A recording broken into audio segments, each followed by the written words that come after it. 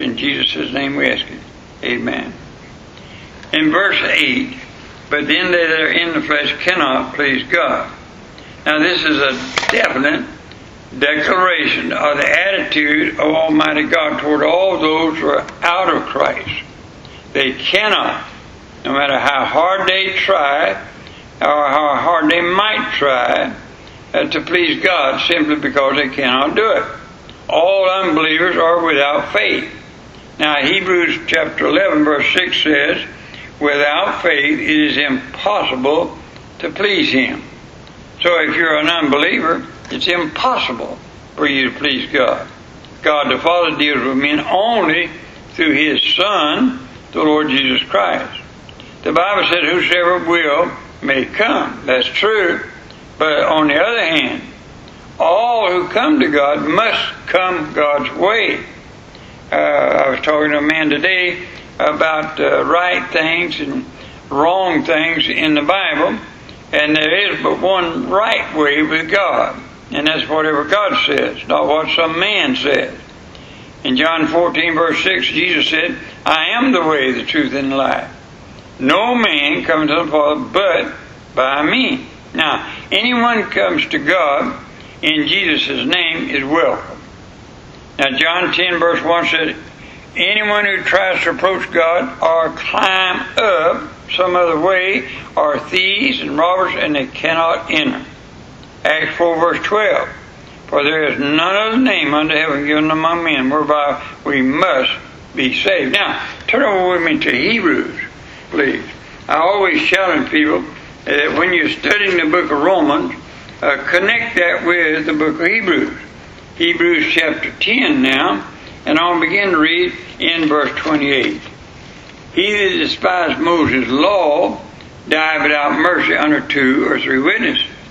Of how much sore punishment, suppose ye, shall he be though worthy, who hath trodden under foot the Son of God, and has counted the blood of his covenant wherewith he was sanctified unto a holy thing, and has done despite unto the Spirit of grace. For we know him that has said, vengeance belongeth unto me, I will recompense, saith the Lord. And again the Lord shall judge his people. It's a fearful thing to fall in the hands of the living God. Now you take Hebrews chapter 10 with Romans chapter 8. There is no salvation. There is no way to approach God except through the Lord Jesus Christ in His shed blood. Now truly, all unbelievers are treading underfoot the Son of God. They have heard about the Son. They have heard about His suffering. They've heard about His death. But they are not willing to accept the Son of God as God's love gift to them. They are not willing to put their trust in His shed blood for cleansing. They trample underfoot, as it were, the blood of God's sacrifice for remission of sins. God made the plan of salvation so simple that the Bible makes it very plain that men will stumble over it, go right over it. But without the shedding of blood, there is no remission. Now verse 9 of Romans, go back please, and verse 9 of Romans chapter 8. But you're not in the flesh, but in the Spirit, if so be that the Spirit of God dwell in you. Now if any man have not the Spirit of Christ, he's none of his. There are 4 phrases used which all mean indwelling Spirit in the believer. In verse 9, it says the Spirit of God. In verse 9 again, he uses the words, the Spirit of Christ. In verse 10, if Christ be in you. In verse 11, His Spirit that dwelleth in you. All of these teach that the Holy Spirit indwells the believer. Now, go back with me in 1 Corinthians a minute. In 1 Corinthians chapter 6. 1 Corinthians chapter 6, and talking about the Holy Spirit again now. 1 Corinthians chapter 6, and look at verse 19 and verse 20. What? Know ye not that your body is the temple of the Holy Ghost, which is in you, which you have of God, and you're not your own. For you're bought with a price, therefore glorify God in your body and in your spirit, which are God's. Now, some would teach that the Holy Spirit enters our body sometime after regeneration or salvation. That's not true. At the moment a person trusts Christ as a Savior, the Holy Spirit indwells that person. And at that moment, we're sealed by Him, according to Ephesians 4, verse 30, the Holy Ghost, the Holy Spirit, until the day of redemption. And so the devil can't have me. I'm sealed. I'm protected by the Holy Spirit that indwells me. Now, verse 9, again, Romans chapter 8 and verse 9. But you are not in this flesh, but in the Spirit, if so be the Spirit of God dwell in you. Now, if any man have not the Spirit of Christ, he's none of his.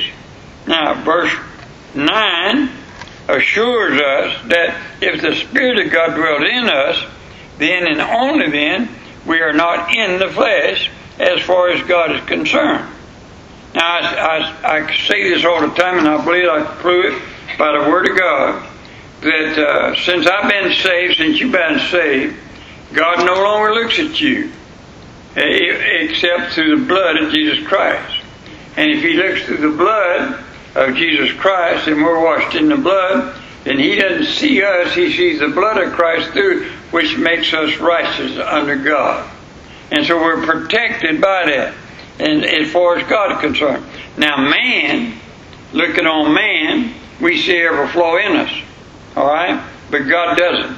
You know why? His shed blood, 1 John chapter 1, verse 7, without the shedding of blood there is no remission, but by the shedding of His blood is the forgiveness of all sin. Now, John chapter 3, verse 5. Except a man be born of the water and of the Spirit, he cannot enter the kingdom of God. Now, here's how God's plan of salvation works. Jesus said in John 6, verse 4-4, no man can come to me except my Father which has sent me draw him. And then Jesus taught in John 16, verse 7-11, that it is the Holy Spirit who convicts, convinces, and draws men to God. In John 16, verse 7-11. Now, as I've said many times before, when I first got saved, I thought that I could convince people to get saved, to convince people to accept Christ as a Savior. And I go to people's homes, I go knocking on doors, and I try my best to win people to Christ by trying to convince them to accept Christ. It don't work that way. You can tell them the Word of God. You can read them the Word of God. But if the Holy Spirit don't convince them that they're sinners and convinces them that Jesus Christ is the Son of God, you're wasting your time. That's the reason that when I'm dealing with people about their soul, I ask them the first question, do you believe this Bible is the Word of God? And if you don't believe this Bible is the Word of God, I'm through. I'm done. Ain't nothing else I can do. There's no other way you can deal with it. You try to deal with anybody you want to that's unsaved and out of the will of God, and they don't want God in their life, and you try to help them every way you can. You can't. Outside of the Holy Spirit convicting them and convincing them and draws them to God. So the Holy Spirit, and by the way, He only does that through the Word of God. Now, the Holy Spirit of God leads the children of God, Romans chapter 8, and look at verse 14 now. Verse 14. For as many as are led by the Spirit of God, they are the sons of God. Have you ever been thinking about something or doing something or praying about something and God said don't do it? Or God will impress you to do it? And what I've learned, if you go by that old gut feeling and the Holy Spirit says don't you do that, you better not do it. But if the Holy Spirit gives you that peace of mind in leading you, it's going to be all right. That's the way you go. Now the Holy Spirit assures the children of God. Look at verse 16. The Spirit itself bears witness with our spirit that we are the children of God. Amen? You know, it's a wonderful, sweet feeling when the old devil comes to visit you and he sits on your shoulder and says, you know what you did a while ago, or you know what you did 10 years ago, you know what you did, and he reminds you all the things bad you did in your life, and he gets you to try to doubt your salvation. But it's such a wonderful thing when the Holy Spirit says, don't worry about that, that's under the blood. That's covered. It's gone. The Holy Spirit seals the children of God. Ephesians 4 verse 30. The Holy Spirit fills the children of God. Romans chapter 5 verse 8. And then the Holy Spirit indwells the children of God. Romans 8 verse 9. The believer's body is a temple or house in which the Holy Spirit lives. I cannot see the Holy Spirit, but I can see you. And the Holy Spirit indwells your life. That's how you can know. The Bible, somebody said, you can't know when somebody's saved or not.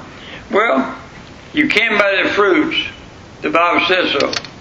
And how do you know? By the way the Holy Spirit, if the Holy Spirit deals with a person. You know, one of the greatest proofs of being saved is when the Holy Spirit is dealing with you, you yield to Him. That's one of the sweetest ways you can know that you're saved. Now, Paul is plainly saying in Romans chapter 8 verse 9, if any man have not the Holy Spirit of Christ, he certainly is not of God and does not belong to Him. In other words, it is impossible to be saved apart from the work of the Holy Spirit. Now, verse 11. Verse 11, Romans chapter 8 verse 11. But if the Spirit of Him that raised up Jesus from the dead dwell in you, He that raised up Christ from the dead shall also quicken your mortal bodies by His Spirit that dwelleth in you. Notice, if you would, how God changes things. Notice the wording of verse 11. Raised up Jesus, then he says, raised up Christ. Now, why the change there? The change of the name from Jesus, the man who died on the cross, whom God raised from the dead, to Christ, the covenant head. He was raised not only as Jesus, the man, but as Jesus who stands for all believers who are in Him. Shall quicken means to cause to live, to make alive, to give life. Now, although the spirit of man who has accepted Christ will never die, but the body of believers are still subject to die, but the bodies of dead saints at the rapture will be made alive by the work of the Holy Spirit that now dwells in us. You know one of the ways I know I'm going to be raised from the dead? Because the Holy Spirit never leaves me. Verse 12 and verse 13. Now look at verse 12. Therefore, brethren, we're debtors, not to the flesh, to live after the flesh. But we live after the flesh. If you live after the flesh, you shall die. But if you through the Spirit do mortify the deeds of the body, you shall live. Amen. Now you watch this, please. I love this. Although the Spirit of man is after he accepted Christ, the Holy Spirit is in him. Verse 12 and 13. Because of this, we're no longer debtor to the flesh. For if you live after the flesh, you shall die. I was reading behind Dr. Wiest on this verse, and he puts it this way. So then, brethren, we are those under obligation, not to the flesh, to live habitually under the dominion of the flesh. For assuming that you are living habitually under the dominion of the flesh, you are on your way to dying. But assuming that of the Spirit you are habitually putting to death the deeds of the flesh, you will live. Now let me show you what I'm talking about. Turn to 1 John a minute. In 1 John chapter 2, I want to begin reading verse 15. Love not the world. Now remember, 1 John is written to Christians. Love not the world, neither things are in the world. If any man love the world, the love of the Father is not in him. Now, first of all, he's not talking about this globe, the earth. He's talking about the world system. He's talking about how the world lives. For all that is in the world, the lust of the flesh, The lust of the eyes and the pride of life is not of the Father, but is of the world. And the world passeth away, and the lust thereof, but he that doeth the will of God abideth forever. Now the will of God is that every human being should accept Christ as their Savior and be born again and become a Christian. Now beginning in verse 14 on, Romans chapter 8 starts a new line of thought. The glory that awaits the born again believer. In these next few verses, after that, Paul assures the believer that we are sons and heirs of eternal glory. That the Holy Spirit intercedes for us, we're secure in Christ Jesus. Verse 14 tells me I am a son of God. Verse 15 tells me I don't have to fear as one under the law, I am under grace. Now go back to 1 John chapter 4. 1 John chapter 4, and look with me in verse 17 and verse 18. 1 John chapter 4, verse 17 and verse 18. Herein is our love made perfect, that we may have boldness in the day of judgment. Because as He is, so are we in the world. There is no fear in love, but perfect love casteth out fear, because fear hath torment. He that feareth is not made perfect in love. And you know what I like about that? Fear has removed by the Holy Spirit, which is in the spirit of love. I thank God that before I got saved, there's many times I'd listen to my heartbeat.